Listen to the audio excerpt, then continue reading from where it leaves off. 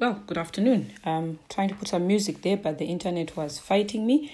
But no hard feelings. My name is Kudzai, and I want to welcome you to yet another episode of the Mari podcast. And we are running a how-to series as we begin the new year.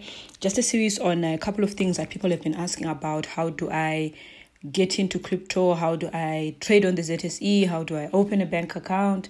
How do I set up in South Africa? A whole lot of different things. So we'll run a series around some of these important pointers or important questions that many of you have been asking about.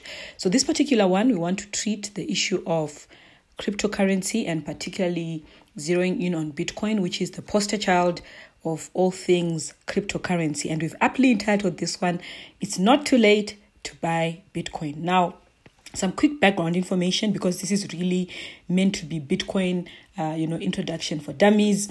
I want to say that in October, I believe 2008, a gentleman called Satoshi Nakamoto put out a white paper where he was speaking about the idea of a blockchain or the idea of building a platform that, is against the ideals of centralized systems, because he understood that centralized systems were places where things were run in financial systems, entirely at the basis, of trust. And they obviously, because they were centralized, they would be expensive, and there would always be sort of a single point of failure. And you can go to YouTube and watch. We did share this on our Mari podcast, Twitter. And though there is a local gentleman who tried to really explain this in very simple English mixed with Shona around how the concept of blockchains work and particularly how Bitcoin works. But suffice to say that this was a gentleman who was basically just putting forward his theory of the blockchain, a theory where he says that many people would own together a system and no transaction goes through unless the entire system agrees, and it is built in such a way that there can be no repetition, no one can take advantage of it, no one can pretend that there is money when there actually isn't money. For those of you that know how money works, you take note that when it would write that I promise to pay the bearer on demand, really, it was because people knew it that back in the day that value was in the form of, say, gold. You couldn't really go about with 10 kgs. Of course, you could go about with 6 kgs and perhaps even attempt to cross, the border, particularly at Harare International Airport, and put it perhaps in a handbag. You could. But most people, ordinary folk, would not really go about lugging large amounts of gold. And so how paper money came about was the fact that someone would deposit the gold somewhere, and then they would come back with that piece of paper and say, listen, I have gold in this place. This paper simply says I have it somewhere. So if you hold on to this paper, I've given you value, and there's gold somewhere at the end if you really want to go ahead and get it. But because no one could see that gold, then it became easier over time for people to print more paper under the assumption that there was gold backing it when there really wasn't. And so I'm being as simple as possible, just how I would explain this to my 10-year-old son. But essentially we are saying that for there to be money, for there to be value, is because we have paper we are holding on to in the belief that it is backed by something. And so because of that particular way of money being created and going around, it became very easy for other people to continue to print money, and Zimbabweans would know this best, when there's actually nothing behind it. Now, it would then become easy for someone to say, we've paid you, or even to send you, I want to use another simple term, someone sends you a proof of payment and says, I've sent money. But in truth, they've actually not sent the money to you. Or alternatively, and more importantly, when it comes to blockchain, the fact that, someone cannot then spend that gold that is supposedly being held, they cannot be able to use it twice. If they've taken it out of the system, it is complete out of the system. So duplication would not occur.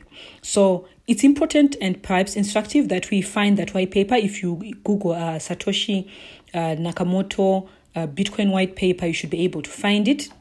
It's interesting that there are 2 dates. Some celebrate the birth or the birthday of Bitcoin in that October when he published the white paper in 2008, whereas others prefer to celebrate, as I saw mostly on the internet. This year they were saying 12 years in on the 3rd of January, which is exactly a week ago, where they were speaking about him creating the Genesis block or the first block in Bitcoin. So this man did not just write a white paper. He went ahead to demonstrate how, and he began to create a system of blocks where, and again I say, when you do read and or perhaps listen to that particular video around how it works, and there are lots of them that explain, many explainer videos, it could then help you to just understand the technology around blockchain. But bottom line, if someone comes first, there cannot be 4 people who are saying we are all first. And I like to use a very simple example. If you go and register to get a stand at Harare City Council or whatever other local authority council, then, the queue should be easily denotated by who came first, right? So there's nothing like, I came here last night and then my brother was holding the position. Nope. There's a proper queue. It actually has a nice timestamp. And I like how this works because I know many of us know it from using Facebook groups where there would be trade groups or bidding groups. And, the technology is very simple. Someone puts up a post, I am selling this puzzle for $100. Who wants it? You put in your bids underneath and the bids are closing by a certain time tomorrow. The commentary would show you by way of timestamp who said what when. Just like when you send an email, it has a timestamp. So Bitcoin also has that facility, or let me say the blockchain has that facility to be able to time transactions. Essentially, the way it would work is just that, we could be able to ensure that there are no duplication in terms of payments, and we're also having timestamps in terms of payments. And that's why for a lot of people who did not understand Bitcoin to begin with, or were very dismissive of it, they were saying, listen, we like the underlying technology, which is blockchain, very useful, particularly against corruption, for voting, for things that require queuing like stands, and a whole lot of different ways and things. But maybe not so much the Bitcoin itself. I still have interest in Bitcoin because essentially it is internet money. We're basically just saying that value is being created somewhat, and it's an asset class of sorts. Now, some have dared say that Bitcoin of itself has absolutely no value. And I read a lot, try and get perspectives from different people. It's interesting, an argument that is put forth that we could say the exact same thing about gold. Gold is only valuable because someone thinks that it has future value. All right.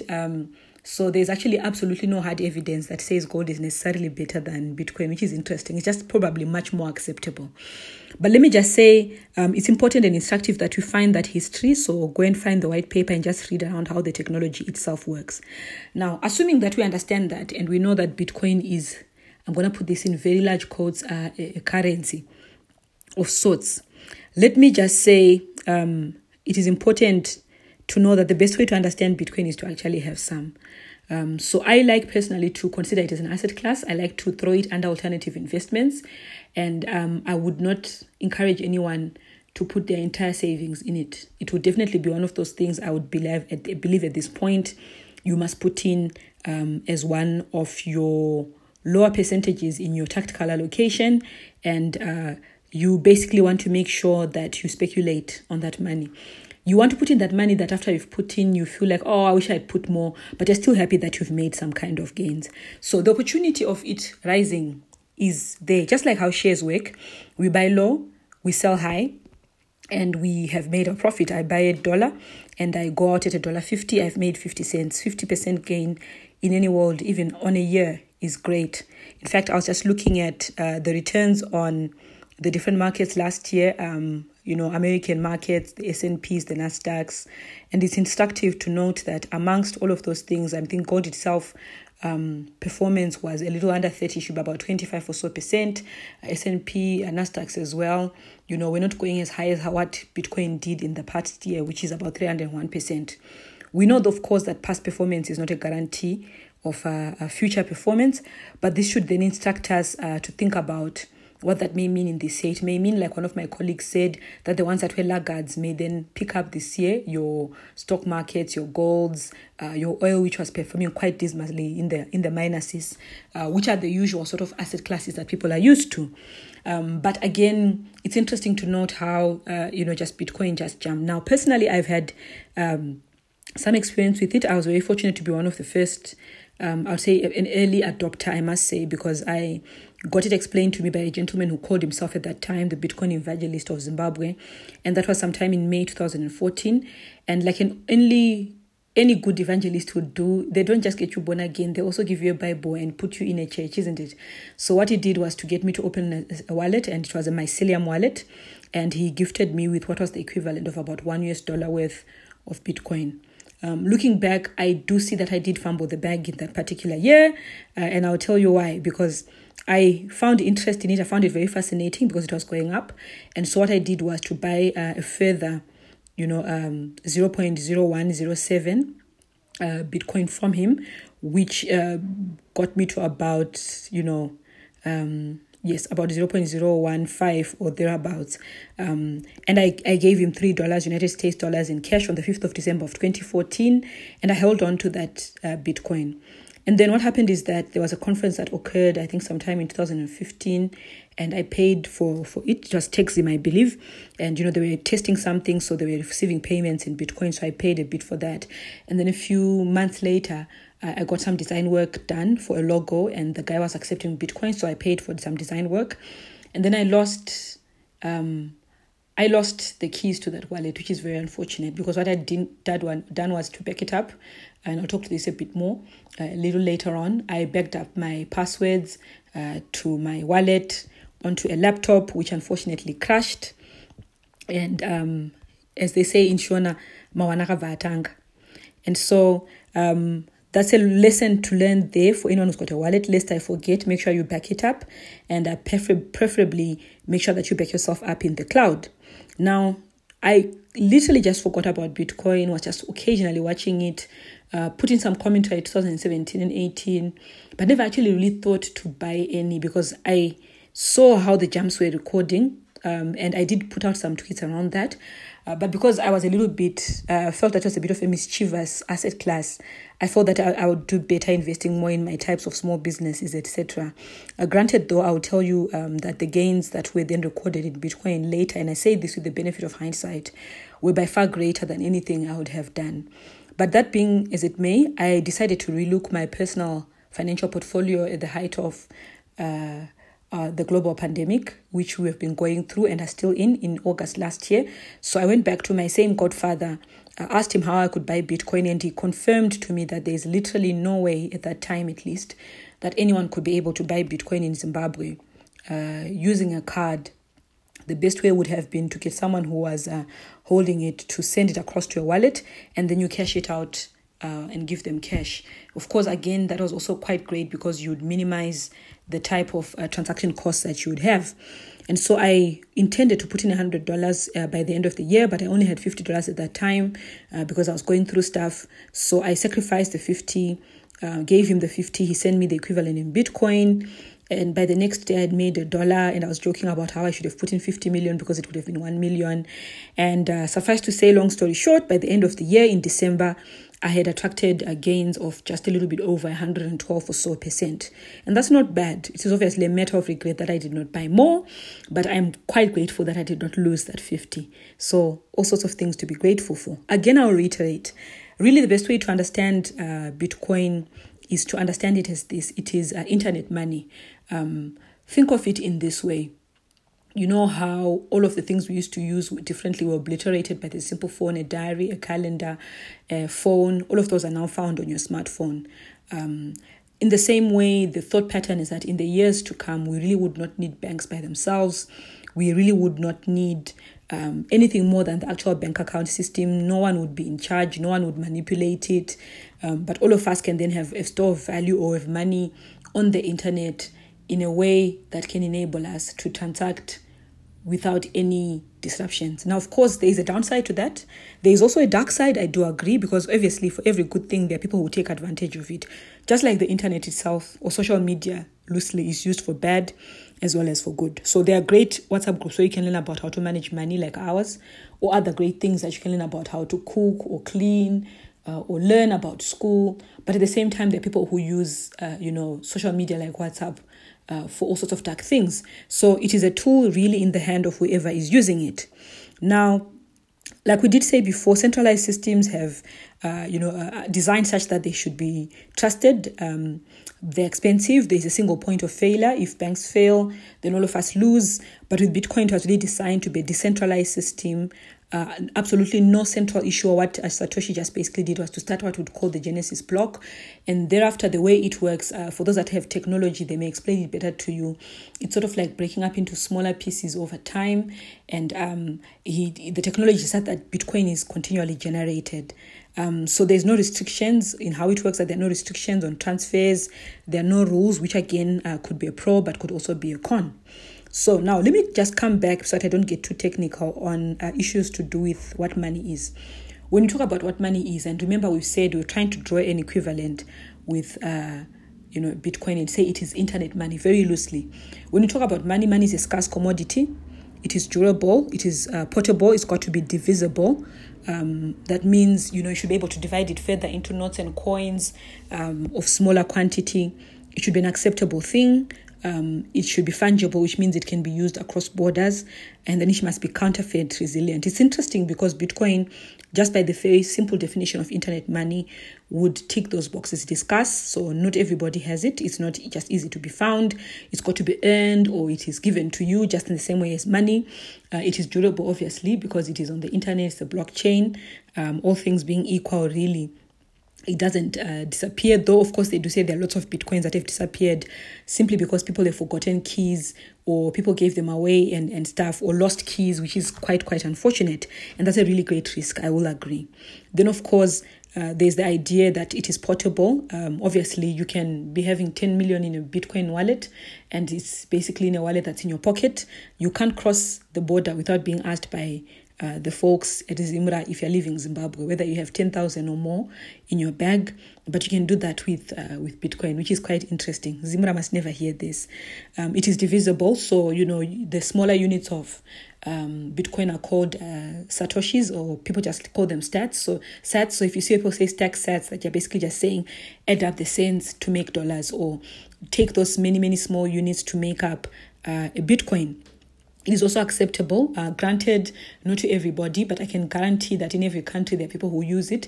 And so really it's a matter of time before the whole world begins to actually... And there are places across the world where people accept Bitcoin for coffee, they accept it for services, for fees even, depending, of course, which nation it is and how developed they are. And then, of course, it's fungible. That goes without saying. It can be used across borders. So that's a really huge opportunity for us with things like remittances. And I know a number of startups that have actually tried to build around that because it's a very strong use case in Zimbabwe where we already understand mobile money. So think of it as somewhat similar to EcoCash. Difference, of course, being with EcoCash, for the money to get into a system, it's got to start by being deposited somewhere as actual real money. But there are parallels there, albeit not exactly the same. And then last but not least, it's counterfeit resilient. So they really ordinarily should not be what you call fake Bitcoin, which is why I'll emphasize again at the end, you don't need a middleman. You can do everything. You can do bad like Madia all by yourself. It's very unfortunate for us as Africans and Zimbabweans in particular that our first understanding of Bitcoin was through scammers. There were quite a number of Bitcoin scammers. If only people had taken time to listen, they would have known that they can actually be able to deal in Bitcoin directly or by themselves. So let me look at the why people would get into Bitcoin. So obviously, as a payment system, you want to have control. I want to be able to pay for anything across the world without necessarily having a Visa card, in paying a currency that is acceptable or value that is acceptable. And so really for many people, it's for the transaction value. But again, people then realize that this thing is continually going up. Over time, it is said that the price of Bitcoin is changed over 12 million times, right? That means it's a very long process of price discovery, literally 1 million times every year. That's a long time for every year, or that's a many number of times for every year that it has existed. 1 million times the price has changed. And so for many people, the option really in putting money in Bitcoin is to look to save or to look to invest, basically to either number one, store value of money, or number two, grow the amount of money that you have. And I find that, again, this is best understood by people who've actually held on to Bitcoin, who will tell you, okay, fine, I may have made gains. If I come out, the question is, where will I put that money? Because ordinary money, the US dollars that Zimbabweans are so besotted by, is generally referred to as fiat, or some call it fiat money. That money, because it is manipulated by governments of the world, may not really be as valuable as we think it to be. Now, I know many of us may not understand this because we've experienced the Zimbabwe dollar scenario. And so, to think of a US dollar as not being valuable is crazy. And yet the history we read will tell us that from an inflation-adjusted position, indeed, since 1991, the dollar has actually lost, I don't remember whether it's 12 or 21%. In real value, but I always joke that in Zimbabwe, samebo. That said, it does take a bit of imagination to understand and to appreciate Bitcoin. But let me suffice to say that if you are a believer in either African traditional religion or you're a Muslim or you're a Christian who believes in a higher power whom you have not seen, I don't think it should be too difficult. Listen, we believe that we'll go to heaven. That we have not seen, where we believe some of our dearly departed may have gone to, then it should not be that difficult to imagine the workings of Bitcoin itself. So having said that, again, people also get into speculate because of, again, movements. So they're in and out. There are people who actually trade.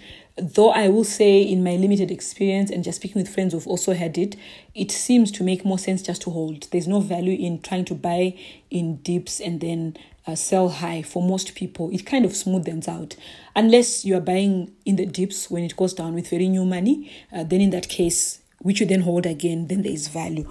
Very few people are sophisticated enough to know how to time because it's very volatile. That I will say up front. I will tell you for the first 10 days of this year alone, by day number 3, I know people who had made gains of 20% on Bitcoin. So where they put in $100, they had 20. So if they put in 100,000 of any currency, they had 20,000. And as soon as the day before yesterday, they were sitting on gains of anything between 37 and 40%, which is great. But that's only great if you realize it, which basically means if you take out the money that you've actually made and then set it aside, and then you are holding onto your money, then you can say I've actually created or rather received the value that I am thinking I may have gotten. And so many people then also put money in the Bitcoin with the intent of actually just being invested into the very long term. I have seen the concept being written, which is holding HOLD, but it's actually generally spelled HODL. And it's something that personally I'll say up front that I've subscribed to. I feel that with its volatility and with other evidence, which I'll perhaps share with you shortly, it makes more sense to actually buy with the intention of holding, right? A very long-term speculative holding is my summary around how we should treat Bitcoin. If you're lucky to make gains in between, then that's fine, but really treat it as something that you can forget, at the very least, in my view, for the next 5 to 10 years. That said, where do people normally hold this Bitcoin? Again, like you would do with any account, you would need to have a wallet. For all of your money, whether it's physical, it goes into a wallet. If it's a bank, you have a bank account. If it's EcoCash or mobile money, you have a wallet. So I personally started with Mycelium. I know it's still there, but I then moved from that. I now use more of BitPay if it's dollar denominated. And I found that extremely user-friendly, again, recommended by my friend. But I recently came to know in some of our groups and in conversations with other fellow citizens, asking around Twitter. Some people use Uphold as an app. Some use a platform called localbitcoins.com. I did try to register with Uphold. The only problem was getting the Visa card or MasterCard up there. And we do know that for many platforms in Zimbabwe, we can't do this because, of course, of the limitations around sanctions. So it would be very nice after this conversation to hear people who've gotten a fix share how they themselves have been able to do it. I know folks that were able to sign up using another one called Kraken, and that's K's for both instances, KRAKEN. .com. I'm yet to try that because I only got to know about it today when someone tagged me on Twitter and said, listen, I've managed to buy, but they were able to sort of link it to their FBC MasterCard. So I think that could be a great opportunity because I know many Zimbabweans are asking which platform may I use. So perhaps go ahead and try some of those and let's hear from you how you've done it. But I know when I did ask that a lot of folks were very positive about using luno.com, which, yes, you will not find the Zimbabwean option, but some have opted to pick up South Africa, and you've got a South African linked account that makes it extremely easy, to do the funding. So you will find on our website, mari.co.zw, a nice blog on how to set up an account in South Africa, a non-resident account, and I can confirm that that is very functional. I personally was able to successfully take a look at and do small trades with luno.com, and I highly recommend it. I like the fact that it looks nice. You can see how different types of the cryptos are performing. I know there are downsides. Some have said it is less coins, but most of us are probably going to get into those really mainstream ones: your Bitcoins, your Ethereums, your Litecoin, your Ripple for those that are your BTC Cash. Again, you'd find pretty much the same range on BitPay. Unless you're looking for much, much more, then of course your upholds do have a greater range if you are trying to try other cryptocurrencies. So while Bitcoin is the poster child, there are really many other cryptocurrencies which are called altcoins or alternative coins that seek to solve similar problems, or focus on particular aspects of payment problems, really just trying to decentralize everything and creating value for ordinary folks, without the intervention of governments, as it were. Now, it's actually very interesting that of late, in the mainstream, you will see your PayPals, you see your big institutional investors coming into crypto as well. Many of them who had been in denial. Many fund managers, particularly those that are run by millennials, are actually taking it as a very serious asset class, having taken note of the performance of it in the past year. So this, again, some have said is why there has been quite a big bull run. The anticipation had been that there would be, by this mid-January and in the next 2 days, some major occurrences, but others would then counter that and say, listen, the Biden administration is likely to print at least $3 trillion. That should be shaking. And there's always that one question: fine, if I take it out and I'm holding US dollars, where do I actually put that money where it makes sense? So you get the gist of why. But more importantly is to understand some other different issues, one of which is the way that Bitcoin was designed is such that there will always be, they say, not more than 21 million. And I'm made to understand that we're sitting at about 19 million Bitcoin that have been mined so far, because there's a technology that keeps the supercomputers that actually generate the blocks and the Bitcoin itself. I'm not very technical. Those that are perhaps may help us to understand how this happens, because someone may ask, where does the actual Bitcoin come from? So it comes from mining. So big computers actually then generate it. Not many people can be able to get it, obviously. So very few people can be able to mine. The rest of us will then have to receive it, either in response to work we've done or as gifts, or we may actually buy the Bitcoin ourselves, directly from exchanges, or even from individuals who are wanting, maybe stuck in Zimbabwe, cashing out, wants cash like my friend did, and then we receive the Bitcoin. That's essentially the simple ways of getting it. So some issues to think about certainly is that there's a limit. So I've been enjoying tracking, a website that actually talks about how there's a limit to Bitcoin for every person. So the theory is very simple. There are about 7 billion plus people. If all of the Bitcoin in the world were to be made available, and they say that it will be done by the end of this year or next year, then that means at best everyone should be able to get, I think, 0.007, I believe, portion of Bitcoin. So if anything more than that, really, then you've a lot. So they say try and target to get at least 0.28 of a Bitcoin, and you are doing better than most people. But they say that the top 0.01% should be able to have something that's just slightly under 1 Bitcoin. My desire and target is to be able to build up such that I can build a portfolio where I can have at least 1 Bitcoin, 1 Ethereum, a full coin somewhere, just for entirely speculative purposes. I've seen some very upbeat people talk about how they're going to buy their Lamborghinis from Bitcoin money. So it's very interesting. I do agree that it's important to follow as many people as possible. Follow the ones that are optimistic, follow the ones that are very pessimistic, and in each way you would still be able to then find your truth in the middle. Security, like I said before, is very important. If you're using one of these wallets, make sure that you secure it. Most of them that are good will ask you to do that as soon as you've actually put in any money in them. Always remember that Bitcoin is volatile. I remember 2017, there was quite a major crash. So people that got in at that time are very pessimistic about it. People who had gotten in before were quite optimistic because they rode through that particular series. And so this will always be there. There will always be highs. There will always be lows. It's smart to buy when it is low. It is smart to sell when it is high. There's obviously that argument, like I said, of intrinsic value, and we've already debunked that by saying gold by itself cannot be eaten. Yes, can be used for rings, etc. Some will argue though that, but who would want a plastic ring? The bottom line is, It's all of these things are really a matter of belief. That's the truth, because none of us would take these things when we live and die, from this earth. But suffice to say that some of the things to think about that perhaps, as I conclude, is buy and hold into the long term, buy dips, and always, every time, buy using spare money only. Don't take school fees, don't take lobola money, don't take car money. I know you're going to have testimonies of people say, no, I had lobola money or I had school fees money, so I took the risk. Oftentimes what we can do, there are people who know, if this thing crashes, I can afford to get other money from other fees because I do other work that generates that much money in a year anyway, so I can gamble.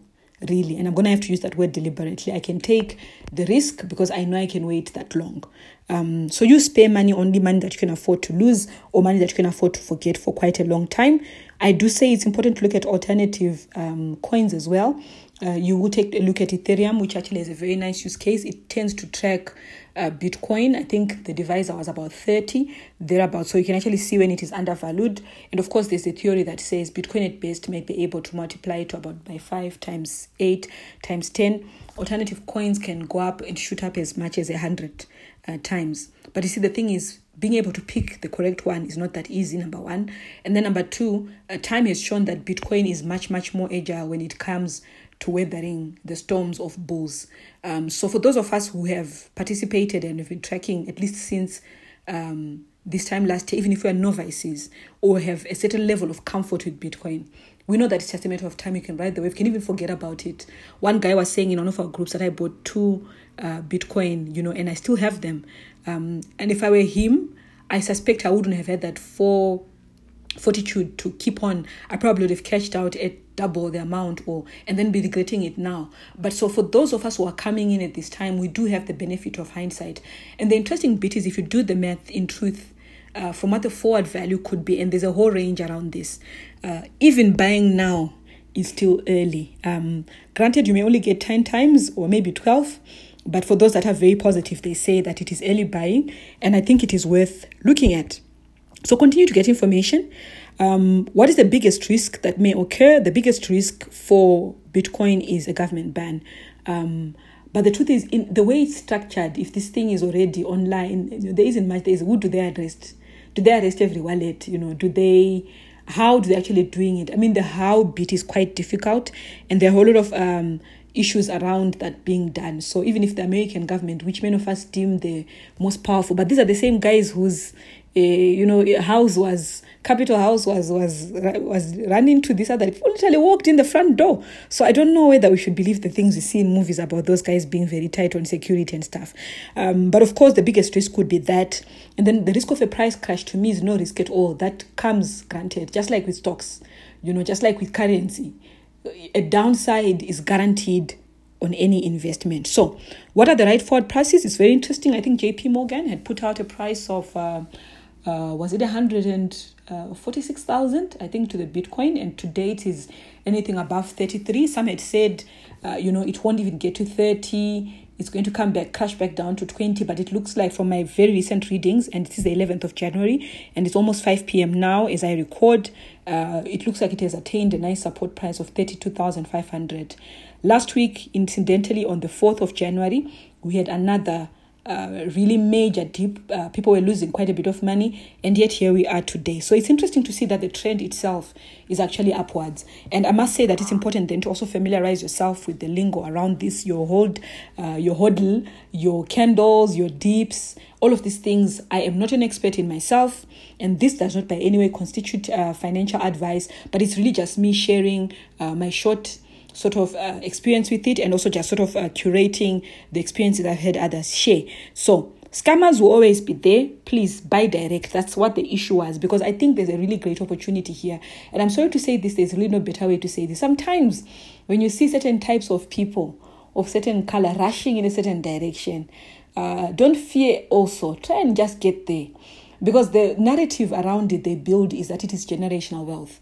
And this, in conclusion, is how personally I've decided to treat Bitcoin and Ethereum, which are my 2 preferred coins, and perhaps Litecoin. Going into the future, I want to look at them as potential wealth for my children. Now, there's a guy that they says the most pessimistic is called Peter Schmidt, I think, or Peter Schmidt, something like that. But anyway, Peter put out a tweet which I found hilarious today, where he says, yes, there is indeed a wealth transfer, and it's just between the people who are buying and the ones that are selling. It's a bubble, it will blow. So here's the thing. You could say that about almost every underlying asset for every other thing, including even some listed companies. The idea is to know yourself, know your risk appetite. If you're going to risk it all, make sure that you risk money that is not pending for other things that are important in your life. And then that way, you should be in a good place. What are the forward prices that we're looking at? Like I'd say, JP Morgan was putting 146. I've seen some say that it will definitely hit 100,000 this year. I think once we breach the 40,000 mark, which has been the highest, 41, I think, even this year, then 50,000 is becoming quite realistic this month of January, in my view. And once we breach that, really it is a race to 100,000. So I feel like 100,000 is the most conservative by end of year, is extremely feasible. There is inflation, there is printing of money. There are not many options in terms of where people can put their hard-earned money, to be honest. So speculators will speculate, and if there's appetite from institutions, there'll be movement. Those that said we will not buy it at 20, it is overheating, suddenly got in at 30. Some of them will be late participants, they'll get in at 40, some will get in at 50. I dare say some may even get in at 100,000 in the hope of getting it to 1 million. So what is important is for you to then have an investment strategy. And this should be the last thing. I want us to end on this particular note, which is this. I cannot say this enough. Take profit as you go. If there's anything I personally regret from my few transactions from the beginning of the year, was to just watch. Now, I'm not saying trade, but I do believe that where you can, listen, if you've put in $100, if you're lucky that you get to 150, perhaps take out that 50, leave the initial 100. Let's see if it goes again to another, 150 or so. Take out the other 50. You've literally taken out your 100, which you put in initially. What happens thereafter is that you do not lose in participating in the wealth transfer if it is indeed coming. But at the same time, you've recouped your capital.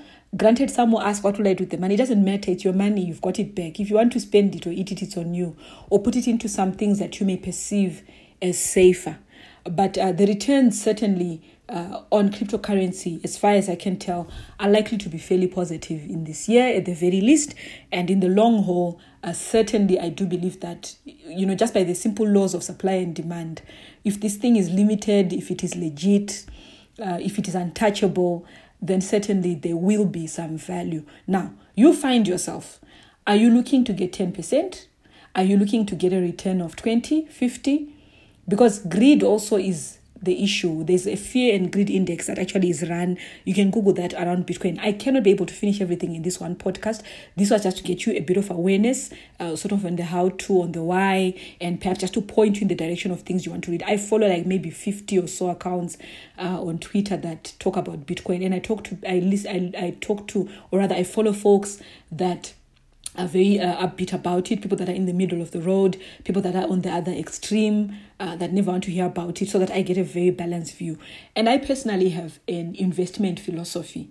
In real terms, if I've made 50% on $1, I'm quite happy. I'll tell you that. So for my case, it was thinking around, okay, I have raised enough money to max out the South African tax-free amount, which perhaps is, say, 36. I'm giving this as an example. If I keep it in a tax-free savings account, right, at best, they may give me 3 or 4% per annum. Now, if I were to take that money and put it in Bitcoin, I can make that 3% in a month. So I've made my money. I'm very happy to walk away. But I may say to myself, listen, let me get to the double digits. If I make 20%, I'm good to go. Because it's money I was going to put into that tax-free savings account anyway. So in that case, I would then return that money to savings, or put it in the stock market, or put it into business or biological assets. What we know is that for every kind of investment, there's an upside, and there's also potentially a downside. So you locate yourself, think about your investment goals. I did send out a tweet, and I'll talk about this in terms of how to do tactical allocation as we begin this year. Like I said, I will do a series, perhaps some of the things that I will talk about in the next few weeks, which I have dedicated podcasts, is this one around how to take advantage of the opportunities that may be found in cryptocurrency. I will talk about the how-tos around getting ready for retirement, because I've had many calls around, I'm turning 40, I'm really worried, I'm Zimbabwean, what should I be doing?